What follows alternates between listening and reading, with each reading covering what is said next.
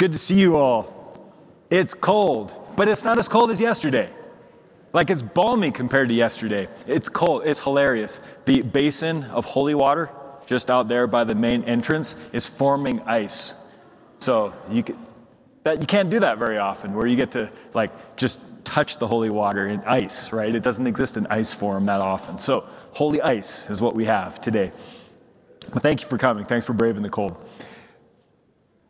I just got back from silent retreat the last 5 days here. I got back on Friday up at the sycamore tree near Condon in the Sealy Swan Valley. Never did I think that would be warmer than Helena, but it was actually. It was only like -20 there, and I got back to -39 in Helena. Spending that time was really good. It was really good to pray.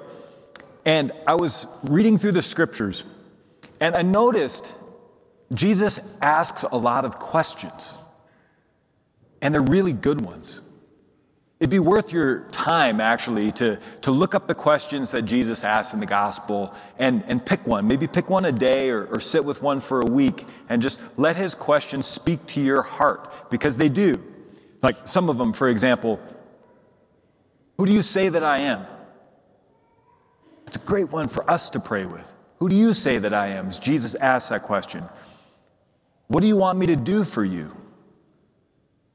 Do you believe I can do this? These are all questions that Jesus asks. If you love those who love you, what's so unusual about that? What good is it for a man to gain the whole world and forfeit his soul? Do you love me? And then the one that Jesus always asks me, do you still not understand? That happens because I'm a little slow in the spiritual life. But his questions, they always reveal something. And they always stir something if we pay attention. And because Jesus is a master, he's a master teacher. A good teacher knows how to ask the right question at the right time. And when the right question is asked at the right time, changes people's lives. And we have a great question in today's gospel that Jesus asks. So we heard the scene. John the Baptist points out Jesus. Behold the Lamb of God. 2 of his disciples follow Jesus now. And I imagine the scene. Jesus walking, and he's walking. He knows exactly who these men are. One of them's Andrew. The other's John, who will be apostles. He knows them. But he walks and walks. And then at a certain point, he turns and he asks the right question at the right time. What are you looking for? What are you looking for? That's a great question for us to let Jesus ask us today. What are you looking for? And don't be too quick to answer, because if we're too quick to answer, what are you looking for? Warmth. That's what I'm looking for. I'm looking for warmth, right? So good. There's warmth all around. In fact, there's space between you. If you're really cold, just snuggle up to the next person. You might not know them. Introduce yourself at the sign of peace. Just snuggle up, right? Get close. No, but when we ask that question and when we really let that question penetrate our hearts, it stirs something within us. Because what Jesus is really asking is this. What are the desires of your heart? What do you really want?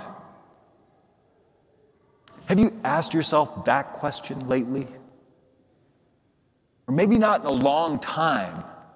What do you really want? What are the desires of your heart? What is your heart speaking to you? We live in a culture that doesn't go to that place very much, mostly because we're all about our superficial desires. And we're just constantly listening to those, so we never get into the deep desires of the human heart. But the deep desire of the human heart is the same for every single person. The deepest desire of the human heart, of your heart and of mine, is to be with God. God made us that way. We have an infinite longing for him. We have a holy desire planted within us that we either listen to or ignore. But if we listen to it, if we pay attention to it, it will always lead us toward God. So when Jesus asks John and Andrew, what are you looking for? even if they can't answer in an articulate way, his question stirs that desire, and they recognize in him the one they were made for. So they say, "Where are you staying? Where are you staying?" And Jesus' great response to them, "Come, and you'll see." Their question to him, "Where are you staying?" is a desire to be with him. That's the desire of the human heart. Friends, that's Christianity. Christianity is the meeting of two desires: the infinite and perfect desire of God, who wants us, who loves us, who knows us, meeting our human desire. Many of our desires are finite, but not that one. We have an infinite desire planted in us that can only be met by God. That's why we have to pay attention to the deepest desires. The saints knew this. St. Augustine, he says this: "The whole of the Christian life is nothing other than holy desire." Think about that line. The whole of the Christian life, everything we know, think about, pray about, do, the whole of the Christian life is nothing other than holy desire. See, the church is not about stifling desire. The church is about stirring up desire in the right way. And if we allow that to happen, our desires will point us to God in a beautiful way. So another saint, St. Therese, the little flower, she was one who knew desire, by the way. She said, "I want to love God like no one has ever loved him before." That's holy desire. She stirred that desire for love of God into flame. She says this: "I know that Jesus would not inspire the longings I feel unless he wanted to grant them. God cannot inspire unrealizable desires." Our desires that are holy and good, the deepest desires we have, the desire to be known and loved, the desire to know and love, the desire to give ourselves away in a sincere gift of self, the desire to be with those we love forever, the desire to know God and to love God, to receive his love and live in his grace, those desires are not unrealizable because God has placed them in our hearts. And he cannot place unrealizable desires in us. The question is this: are we paying attention to those desires? The problem in our culture is what I said.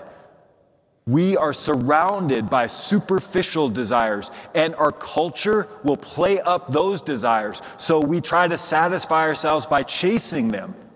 And oftentimes, those superficial desires are also the lowest of our desires. To make our lives about ourselves, and we can very quickly, if we follow those desires, turn inward and turn in upon ourselves. And then what we find is this: we want and we want and we want. And even as we attain those things, we're not satisfied. And in fact, we're worse off. So that's why the church says, no, it's not about stifling desires. It's about having holy desires. It's about allowing those desires to be purified, some to be removed because they're disordered, but others to be purified, to be corrected, to be channeled, to be directed in the right way. And as we do that, then as we open ourselves to those desires, as they're being healed, restored, corrected, then we recognize I was made for God.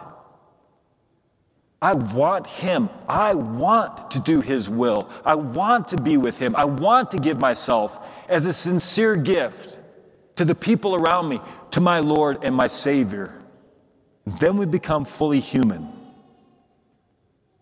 For that to happen, we have to exercise our desires. That's why Jesus' question to John and Andrew is so good. What are you looking for? His question gives them a chance to respond. I want to be with you where you stay. They make a choice. They make a move. We have to do the same. The more we exercise our holy desires, the more our lower desires are properly ordered and healed, and the stronger those desires for God become. So here's a good quote from the French philosopher Simone Weil. God only comes to those who ask him to come, those who want him. God only comes to those who ask him to come, those who ask often, for a long time, and ardently. So let me say that again. God only comes to those who ask him to come, those who ask often, for a long time, and ardently. Friends, that's what this is about. That's our spiritual journey. God will come to us. He does come to us. But he will abide in only the hearts who want him to come, who exercise a holy desire.